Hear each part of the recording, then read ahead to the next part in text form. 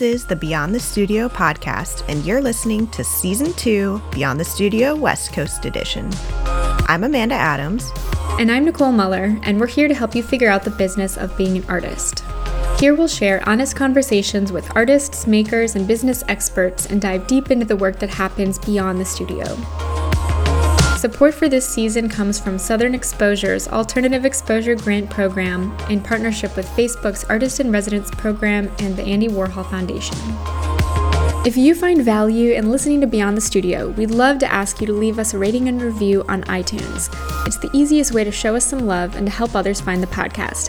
Thank you so much in advance for letting us know what you think and for supporting the show. You might hear some adult language used occasionally on the show, so please be mindful of those around you and pop in some headphones if needed.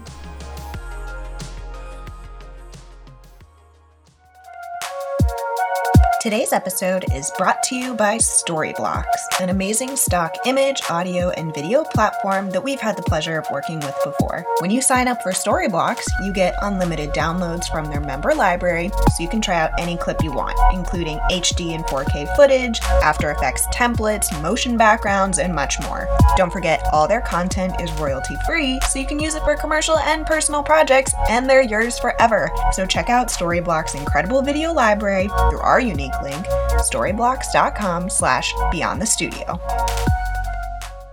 On today's episode of Beyond the Studio podcast, we are so fortunate to be talking with Sharon Loudon, a painter and just amazing educator and speaker who I've been following for a while now. I was first introduced to Sharon's work through her series of books, Living and Sustaining a Creative Life. And this was far beyond Amanda and I had started working on the podcast, and it was really influential for me as a young artist to start to understand and to hear stories from other artists about how they were making it work. So I've been following Sharon's work since then and gotten the opportunity to hear her speak on a number of occasions. And those books have just been really influential for me. And I would say too, for the motivation for Amanda and I to start the podcast and to bring on other artist stories in this audio format. But we're really excited to speak with her for Beyond the Studio and for this episode of the Beyond the Studio Book Club. So Sharon, we just want to say thank you so much for being here today. Oh my God, thank you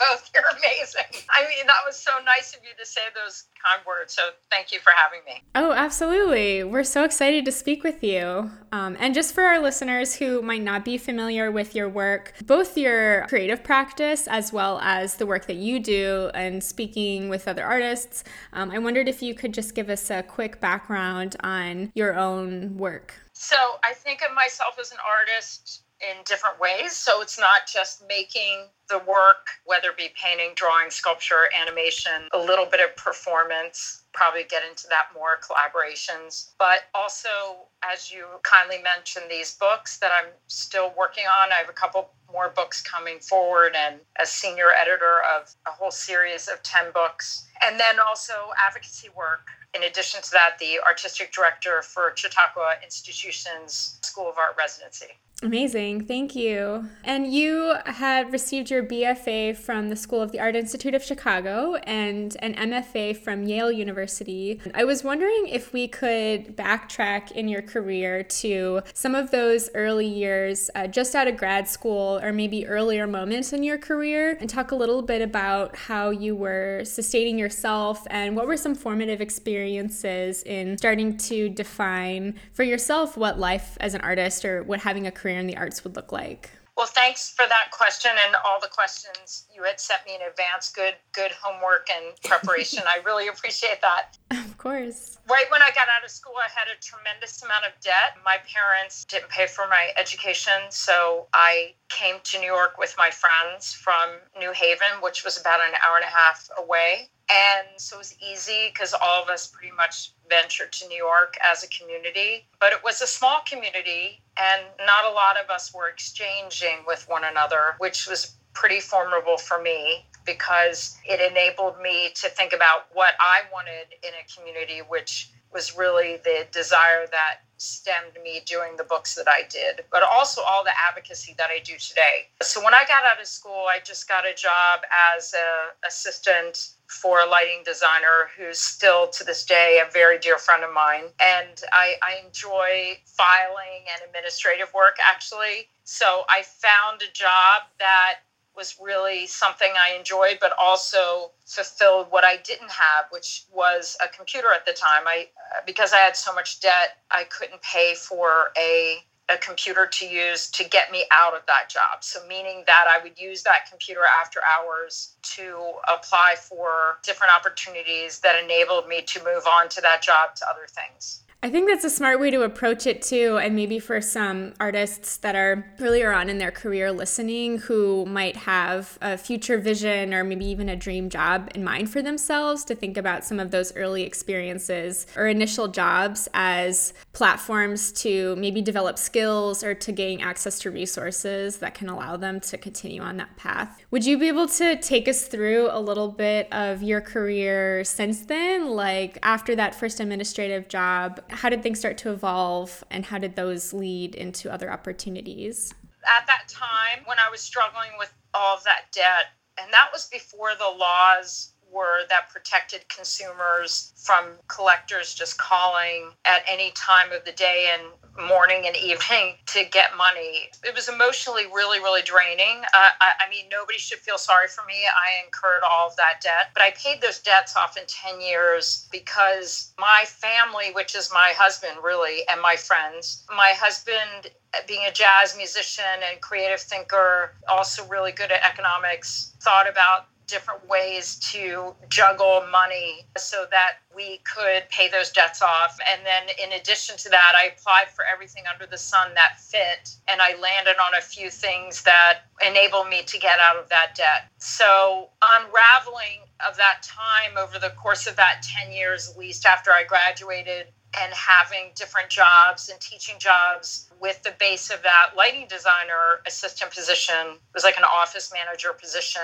enabled me to start to balance my life with the work balance as being an artist. Like, how do I work in my studio while having no money, which meant that after many years of painting and working on canvas with these big paintings in graduate school, and then I'll never forget it. I got out of school and I had to leave them on the sidewalk. It was actually really sad for me, but I couldn't even afford to have them. I didn't have the storage or space, and I'm sure that many other artists could understand that and could similarly experience that. It's interesting. It was only until that experience that I realized in teaching too, that to be mindful for students to think about the materials they're working with that at the time may be really golden, but then when they get out, and especially people working with technical things like equipment that they wouldn't have access to, what do you do when you get out of school? So fortunately with painting and drawing, I could use really cheap materials that enabled me to continue to create while I was in this place of transition. Yeah, that's a really good point and an important consideration for artists at any stage, but especially in those transitional moments as to how are you going to adapt your practice to the resources or the space or the funding or whatever it is that might be available to you at that time. Yeah, I think adaptability is really also the responsibility of, especially if you're going to school like at MFA program or even a BFA program, of the not only the artist to ask questions, but also really of the institution to be able to offer things like good professional development, good studio practices, or at least sharing what those mean from different resources. There's no one way to be an artist. However, those who are privileged enough to have those positions to teach should be able to share their experiences enough to prepare somebody for when they get out. I could have actually asked those questions, but I didn't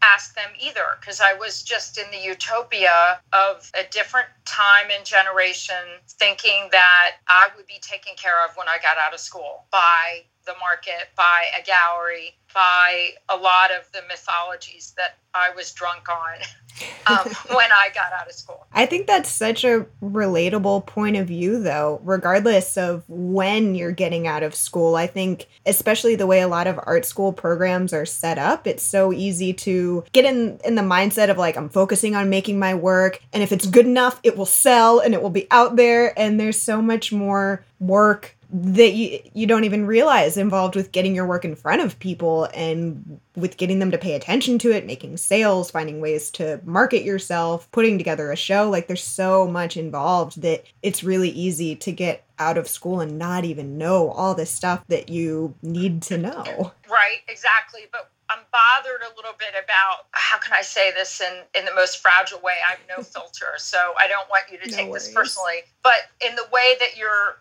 commenting here, that's so geared towards the market. And to me, that's an old way of thinking about an artist's practice and the way they sustain a life. Mm-hmm. So the options aren't just about selling work or having work in a gallery. That's just one part of the ecosystem. Yeah. Both selling work in and out of a gallery. And most people do not sustain a creative life. Most artists do not sustain a creative life with the dependence on a dealer, and not a drug dealer. I mean, a gallery dealer. Right. And I actually don't like even saying that, dependence, because I think that Amanda, how you just phrased that yields towards that idea. Mm-hmm. And I do think too many artists, I was going to say a lot of artists, but too many still have that mindset. I do think the gallery artist partnership, when it's healthy, can be very rewarding, but healthy doesn't mean sales wise. I think a gallery artist relationship and sales ebb and flow for many different reasons,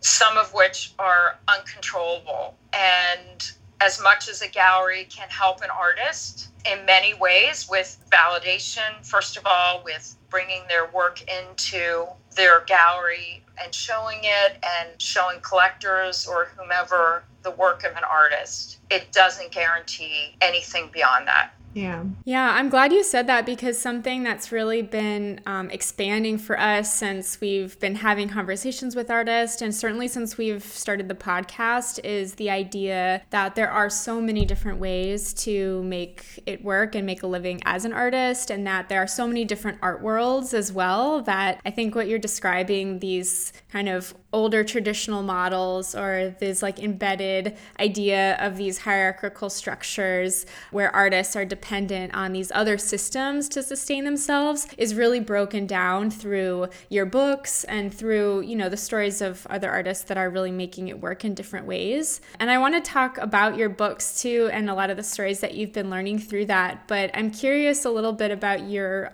personal story, to know how maybe the ways that you're able to support and sustain yourself and your work has changed, or what it looks like today versus when you were first juggling those admin and studio assistant jobs early in your career. Well, first, thanks for your kindness in regard to these books that I've done, but the books are artist-to-artist projects in my mind. I was just the catalyst for them, where, as you said, they're platforms essentially for sharing stories of other artists, which I feel very humbled and grateful to make space and have space for artists to share their stories, to enable all of us to grow from them. And I'm grateful, very grateful for those contributors who have done that.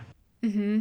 I would say for me personally, 70% approximately of my income comes from big temporary and permanent projects that are in the public realm. Not public art necessarily, but mostly in museums. And I love working with museums because they have a lot of tentacles into community. I think I would say my big projects are places for the opportunity for inclusivity, but also they are inclusive just given the materials that I use, and you can reflect yourself in these aluminum big sheets that I use to do these big structures. I also take that platform and use it as an opportunity, especially taking space in a museum, to do outreach to different artists and create opportunities hopefully for them and with them, and learn from them in different communities. So for example, I have an exhibition up right now at the University of Wyoming Art Museum where I'm very grateful to have collaborated with the Wyoming Arts Council, who between us and also the Education Department of the University of Wyoming Art Museum, we did professional development conversations and workshops, and then went all over across the state, I believe in five or six different communities, and met with artists in their studios. And then I was just in Tulsa, Wyoming on the occasion of a current exhibition and big commission that we just put up last week, where last Sunday I met with a bunch of artists at a bar, which was so fun. I mean, probably some of the best fun I've ever had with new artists I've ever met. 2 artists specifically from 2 collectives, the Black Moon Collective and I want to say Holy Mother Collective. I hope that's right. Yeah, we'll find it and we'll include links in our show notes to these too. That would be great. Nonetheless, I just met them and I really enjoyed meeting them. So Alexander was from the Black Moon Collective and Lydia was from I believe it's the Holy Mother Collective. I'm not sure actually about that, but nonetheless, I was really inspired by them. And then we're meeting again in May and then in November.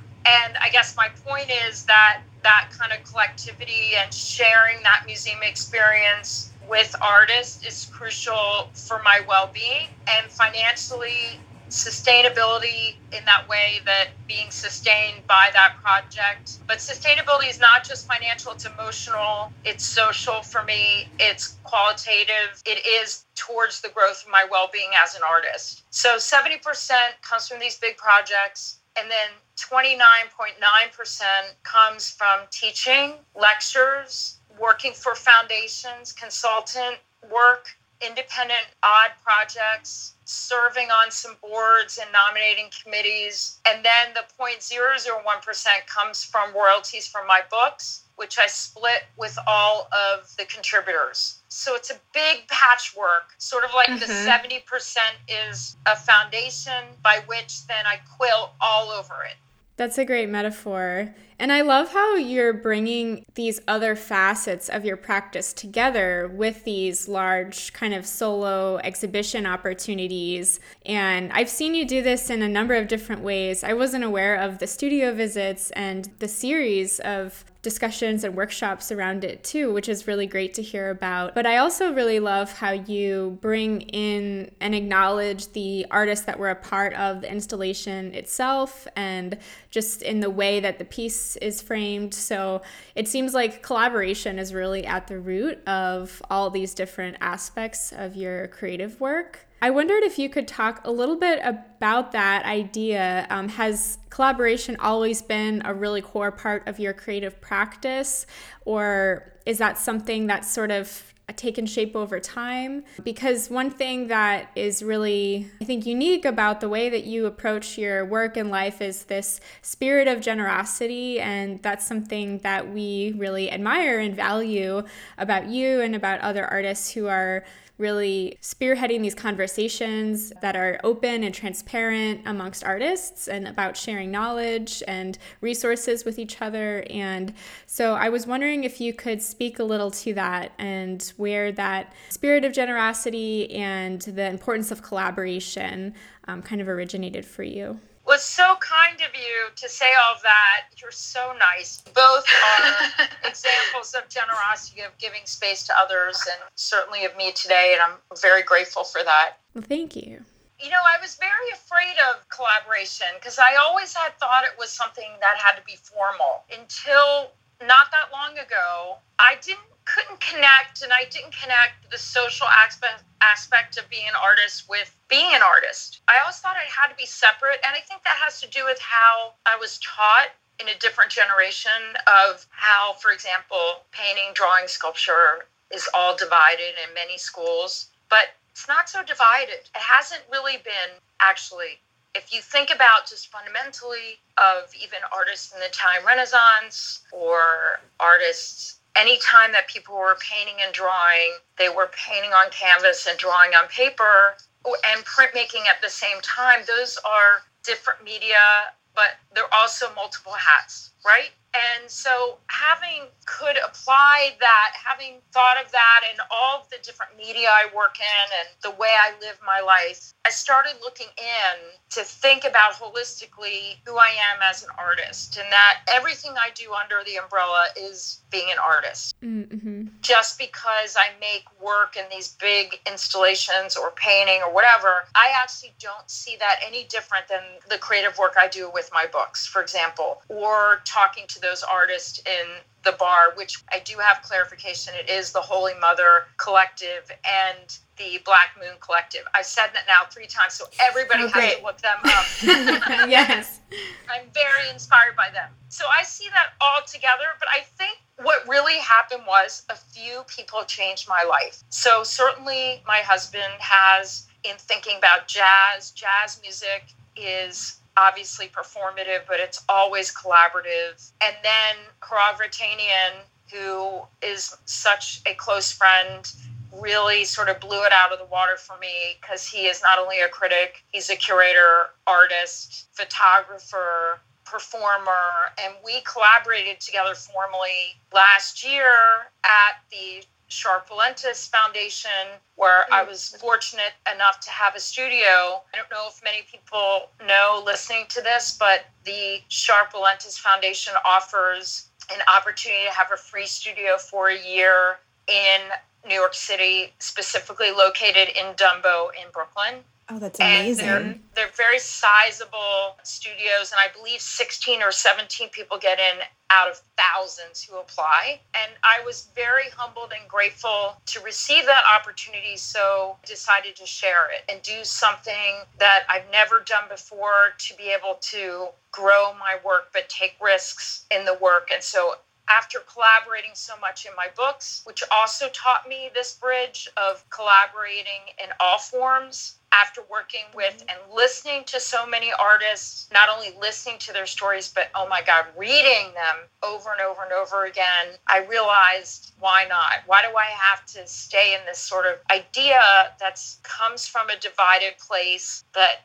comes from an old idea that somehow I adopted into something that's of my own? So then Parag and I collaborate on installation, and we'll be sharing a studio together starting in April, which is great. Oh, wow. And actually making more work together. But I also collaborated with Jen Dalton, who's another wonderful artist who collaborated with me with the data that I accumulated from my book tours. We're going to be doing a publication together. So I'm really excited by that. And I have to say that I'm more excited about that than actually making work by myself. And right now, I'm just not interested in that. I'm not interested in making work that is solo. So even in the Sharp studio, I have people like Rhea Hurt, who heads up Trestle Gallery, who's fantastic, and Austin Thomas, who ran Pocket Utopia for years. And the three of us collaborated on a drawing,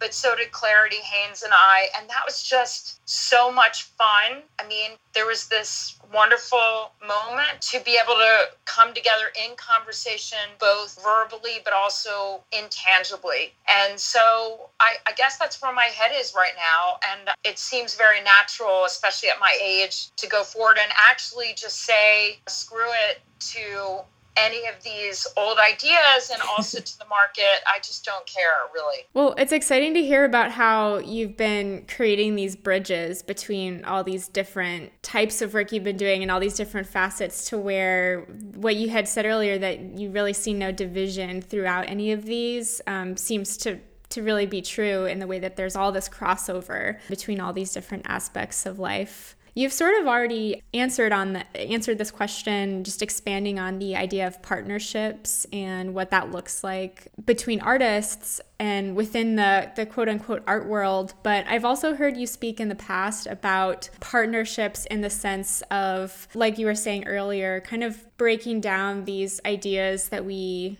have around outdated or traditional models of what it looks like to be an artist or the art world. And so I wondered if you could maybe share some examples of seeking partnerships outside of that, or looking around you and viewing everyone as a potential partner, and what that maybe has looked like, or some examples of where that's come into play in your work. Because I really love that idea too, and I've heard some other artists speak to this. Again, just broadening our idea of who is a collaborator, who is a partner, and how can we all work together as a community, and broadening that beyond the arts even. So just wondering if there's anything that comes to mind in terms of partnerships outside of the creative community as well. Wow, it's such a big question. I read that question before, and the first thing that popped in my mind was everybody in my second book. I mean, that was the backbone for the Artist as Culture Producer, is to share ways in which artists not only have a leg in what I would deem as the art market or different art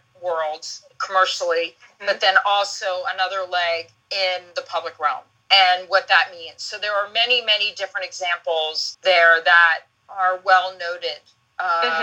Well, maybe that's a great segue then to talk a little bit more about your books. Would you be able to tell us what the origin of that was, and what inspired you to start the series on living and sustaining a creative life? Oh, sure. Thank you. In 2011, I was moderating a panel at the College Art Association conference that was in New York. And the panel was called How to Make a Living with or Without a Dealer. And 400 people showed up at that panel. Wow. I remember saying either to myself or to others, I said, wow, it's great that you're here. And then it's not so great that you're here, because it just shows the insatiable desire to have that partnership. And it also reflected to me the dependence or pull of that old idea, or it could be for some of the people in the room. So you never know who's in the audience. And I guess that day I must have been doing pretty well up on the stage and moderating. But my publisher was in the audience, and she came up to me, a representative came up to me from my publisher and said, we really want you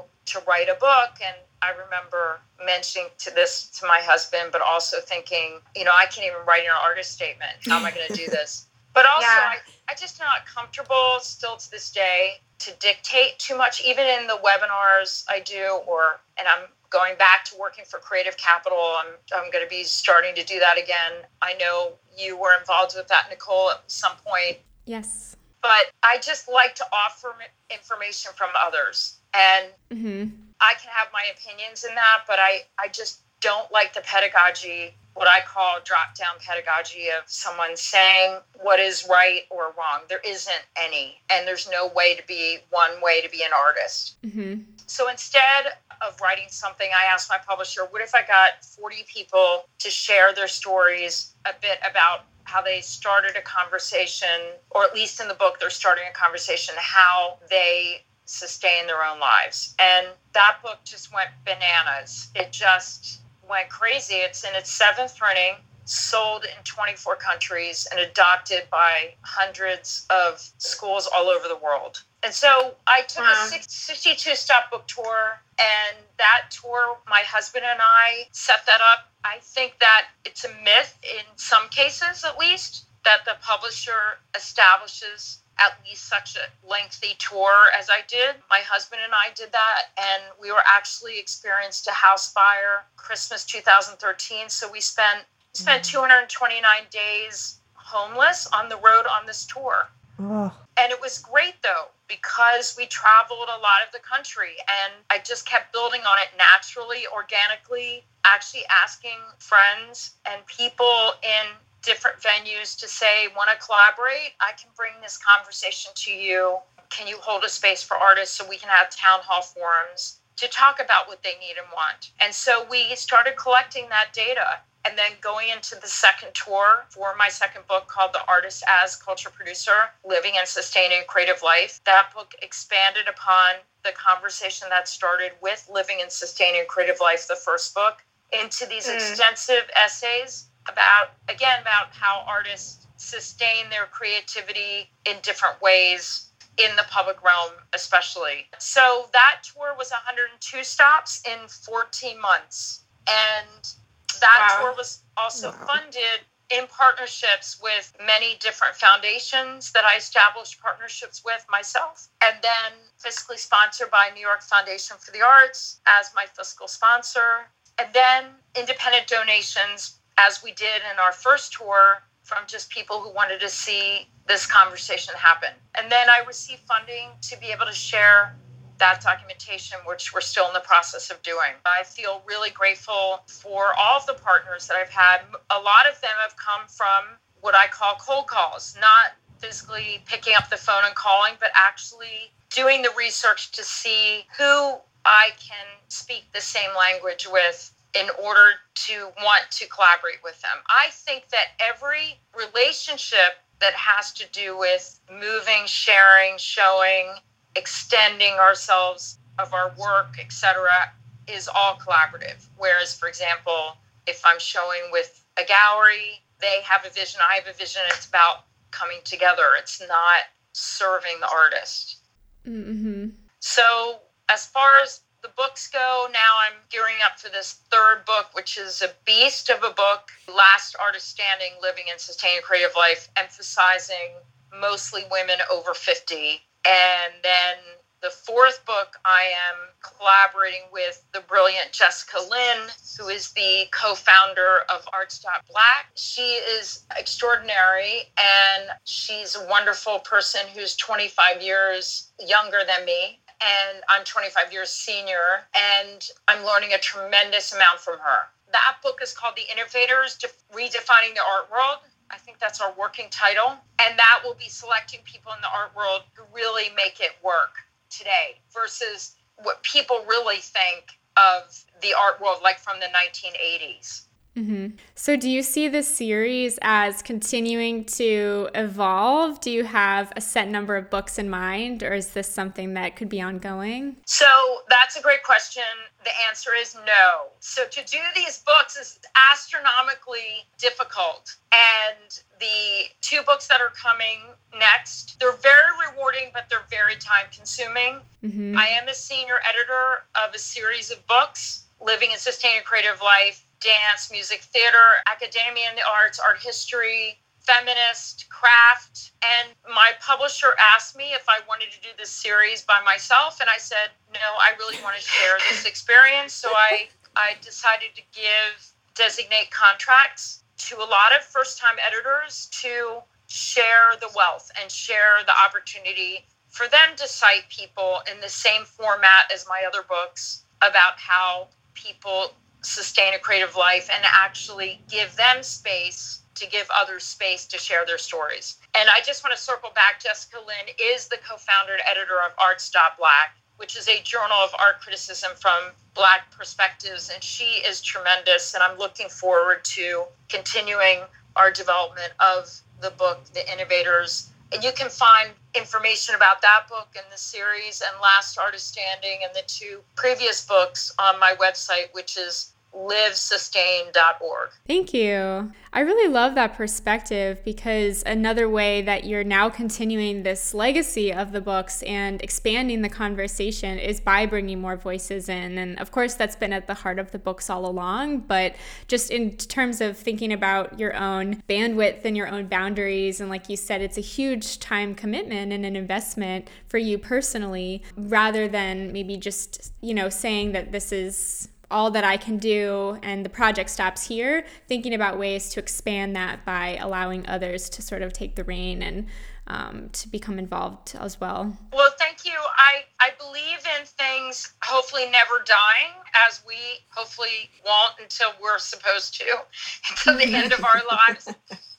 But sometimes, like Courtney Fink, who's the co-founder of Common Field. If you don't know Common Field, commonfield.org is a great organization, and their convening is coming up April 24th, I think, or 25th through the 27th, I believe, in Philadelphia. It's a tremendous organization. I would highly recommend looking it up. Anyway, she once said on our book tour, she's one of 3 people who contributed Conclusion to Artist as Culture Producer. And she said it's okay for things to fail. And I agree with that. It is okay.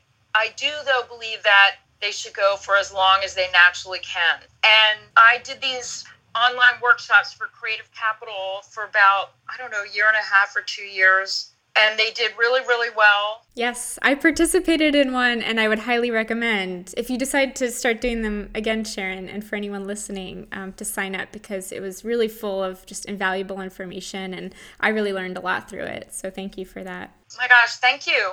I'm glad. I'm grateful. I bring a lot of information from different voices. Mm-hmm. And I am starting them again starting in April. Oh, good. I think April 1st or somewhere around there is the first time.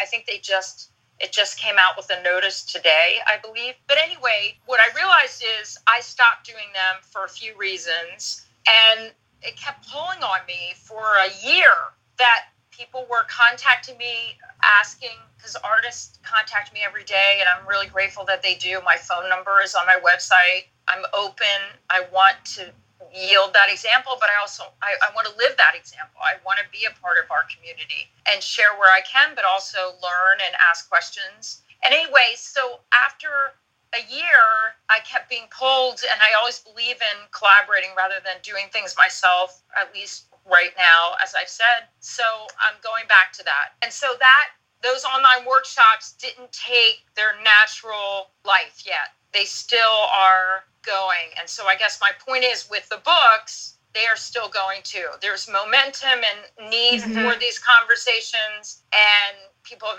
asked if we're coming back to different towns where I toured before, and people see a need for, especially artists who may be deemed invisible, to have more of a say. So I believe that I have to keep going with a lot of these projects right now.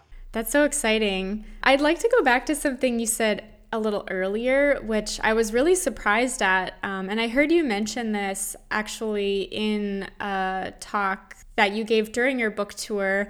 I was able to see you here in San Francisco. This was, I think, at the San Francisco Art Institute for, I believe, the second book that came out.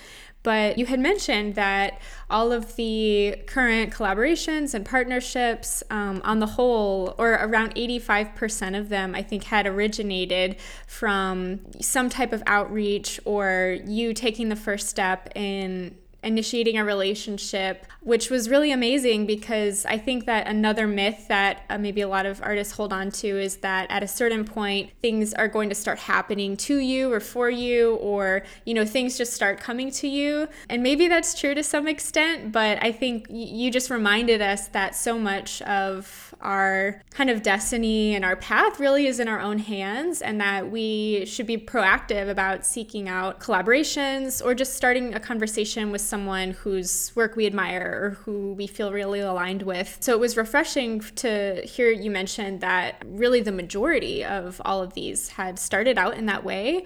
And I wondered if you could talk a little bit about that, just that idea of cold calling, like you said, and maybe how other artists can start to implement that in their own life. Well, that's what the webinar and Creative Capital online workshops are based in, is that methodology. So really comes down to research and seeing who you want to partner with and how to collaborate. It's really like dating and building relationships. I thank you for saying that. It's true. 80% of the many opportunities that I feel very grateful to have received have come from building relationships and not from things that have come to me. It's still the case that way today at 54. Last year was the first time I was ever nominated for anything. I've gotten very few grants in my life. The Sharp Foundation grant, that residency, was the first time I'd ever received anything like that in my entire life. It's not to say that people have to wait till they're 54 years old, but certainly some people wait a lifetime. I feel really humbled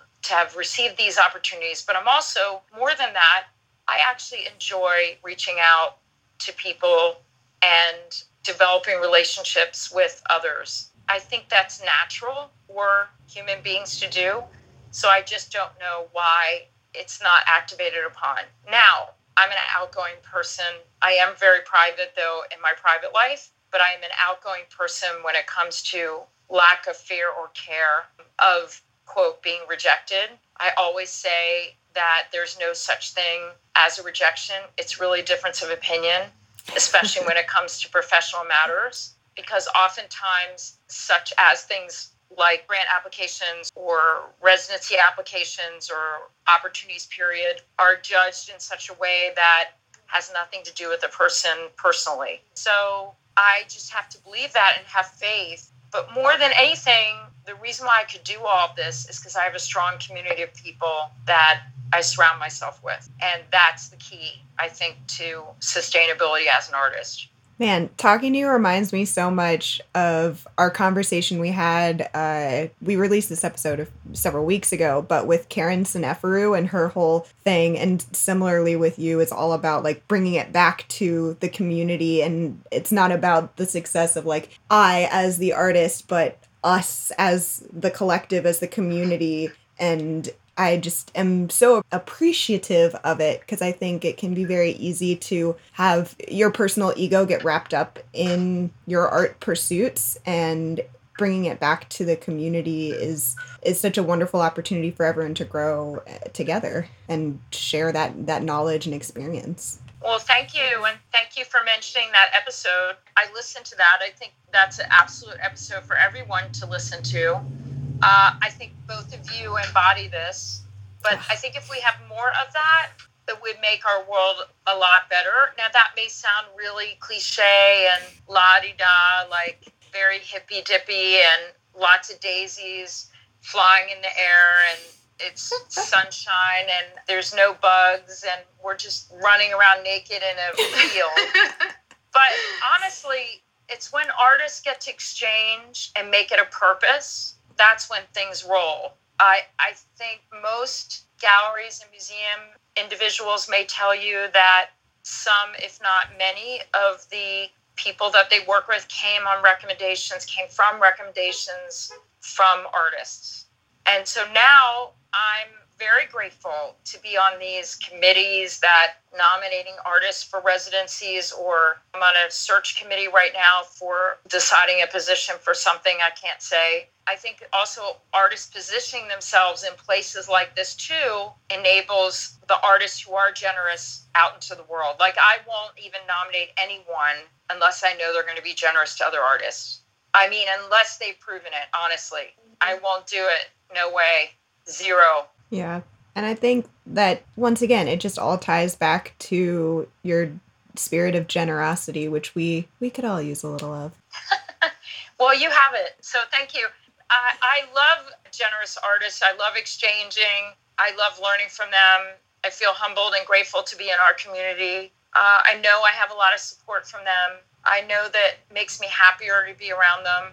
Like I said, when I was in Tulsa, with all of these artists, also from the Tulsa Artist Fellowship, which is a great opportunity for many artists. People should look that up. It's a wonderful residency that's renewable and wonderful space, live work space plus stipend. To be in that community of artists welcoming me, they didn't even know me. That's what happens. I think if we say we're artists, there's this wonderful magical door that opens. But also there are critics and curators who have visions too. And we shouldn't separate them out. Great partnerships happen across the board. I know that the work I do with Hrag, for example, is really meaningful, not only to me, but others have mentioned to both of us that it's been meaningful to them. I love all of the collaborations that I've done with many different people, most recently with Scott Stuhlin, who's an artist, museum director at the Philbrook Museum. So you just never know. I think opening the door to many different people, lack of expectations really helps too. Yeah. I feel like that's a lesson I've been learning in my life lately. Just don't set any expectations. Whatever's going to happen is going to happen. Yeah, and trust that those relationships might come to fruition maybe years down the road. And I just think it's wonderful to see how you've been able to bridge, again, all these different facets of your practice and make unexpected connections that lead into future collaborations you could never have predicted. And the books themselves, too, just evolving out of all of these conversations naturally. I think it's a great example of that really taking shape over the course of a career. Well, thank you. You do it too. I love how both of you share about your own practices and keep me informed and get your work out there. I want every artist to do that, especially now. We really need it. Yeah. Especially in this political climate. But oftentimes our work is our truth. Yeah, a lot of this you've covered, I think, in speaking a little bit about the books, but if there's anything that you would want to elaborate on or that we haven't touched on yet that you think would be important to share. like any topics that are most commonly coming up in panels? For me, I do this lecture series at the New York Academy of Art, and it's going into its 10th year. And I focus on discussions that are needed that can yield opportunities for artists, or accessibility. Like, I think that that's a huge issue. I want the art world to be transparent. I want every art world to be transparent as much as possible. So I try to do my best in that platform to do that, to enable, empower our students, but also to make connections into the public realm. And I do that at Chautauqua too. So I guess would be how artists, discussions for me, how artists can sustain a creative life. I mean, that's still the obvious one, and all aspects to that. In addition to that, what is the role of artists as an activist? And what does that mean? Even just singularly, but what does it mean to collaborate? What does it mean fundamentally simply to collaborate? Does it mean that it has to be formal, as I tripped over and stayed intimidated by? No is the answer. And not just from my experience, but from many others I've found. What is it like to be a woman today in the art world? That's a very big question that I would like to answer with my next series of conversations next year at the Academy. And the reason why I'm focused on that is really because of the work I'm doing with this third book of Last Artist Standing.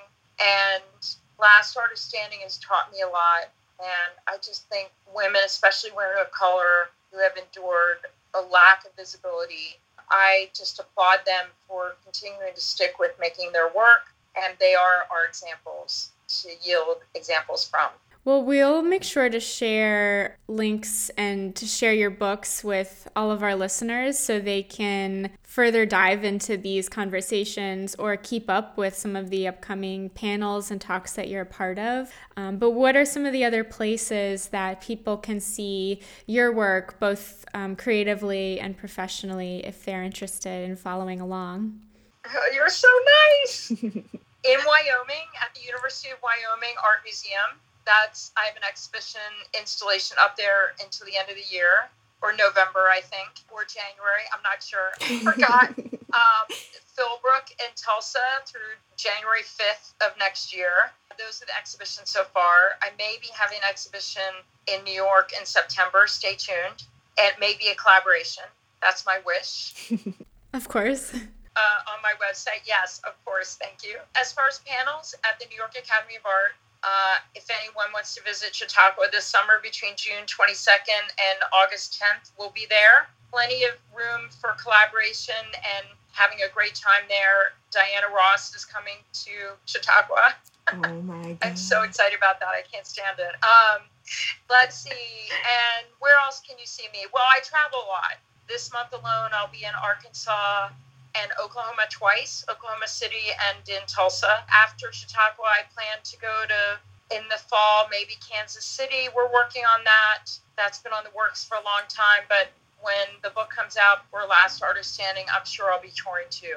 But I won't be doing 102 stops. That almost killed me. It's insane. It was really demanding. But through both tours, we met over 11,000 people. Wow. And I really paid attention to what they said, and I want to honor those voices of the people who spoke out and try to meet those needs as much as I can. So I would say people listening here, I would love for them to follow me on social media, but more so, I'd love for them to share their stories with me. So they're welcome to put me on their mailing list. I mean that. But don't ever send me attachments, because I've had trouble with that in the past. I don't think that's a good thing to do anyway. It's nice of you to open up your inbox to others to begin with. We know that can be an overwhelming space sometimes for us personally. So it's, again, very generous of you. Well, thanks, but I think everybody should do that. It may take me about a month to get back to you if you write me an email, but I will get back to everybody. I do really believe in open dialogue, and I want to try to be as much as I can as accessible as possible. But physically, it's really hard for me to get to places. Like, I can't get to as many exhibitions as I can, or I want to, rather.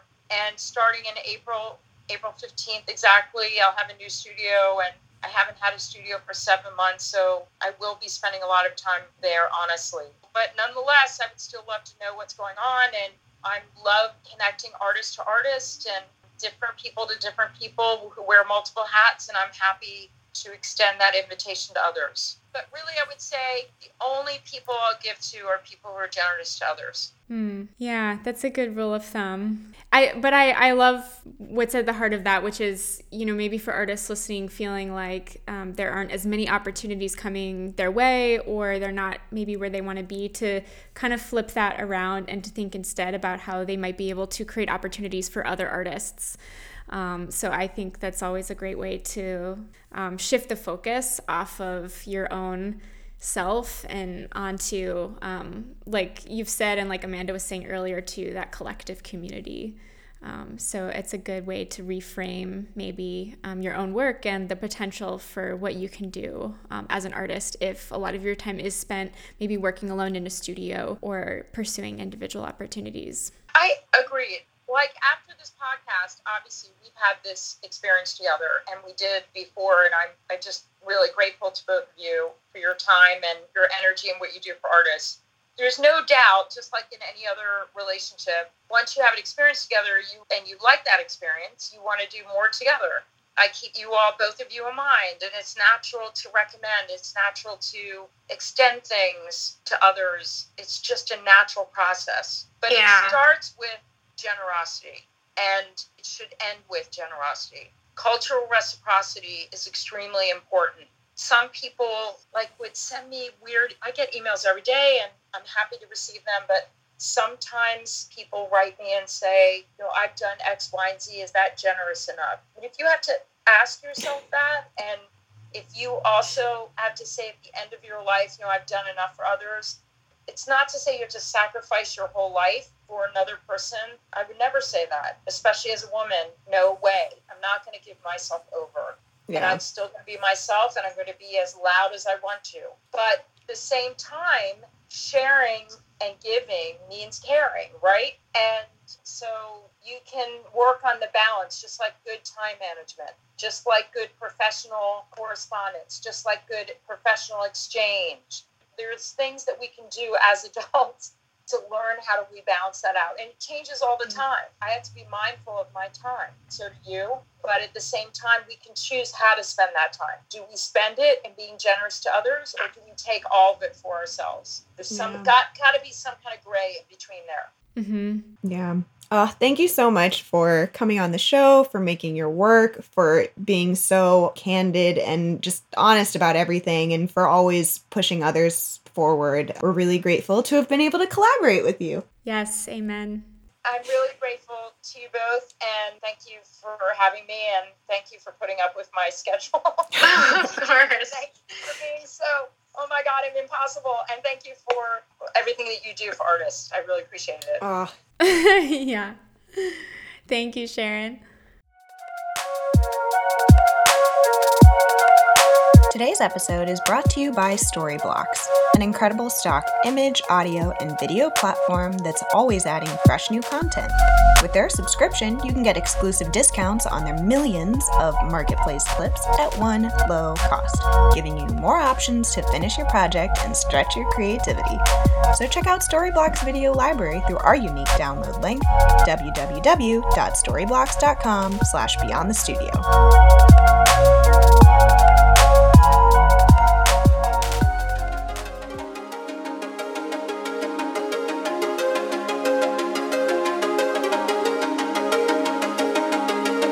That's it for this episode of the Beyond the Studio podcast. You can find show notes, references, and a brief summary of the episode over at our website, beyondthe.studio. While you're there, be sure to sign up for our mailing list to find out about upcoming guests, special announcements, and podcast giveaways. Oh my gosh, I'm losing my mind here. I'm stumbling over all these organizations. No worries. We'll cut all this out. Oh, well, thanks. Perfect. Thanks. My husband is my project manager. He's amazing. That helps a lot. Yeah. Right? It takes a village. It does.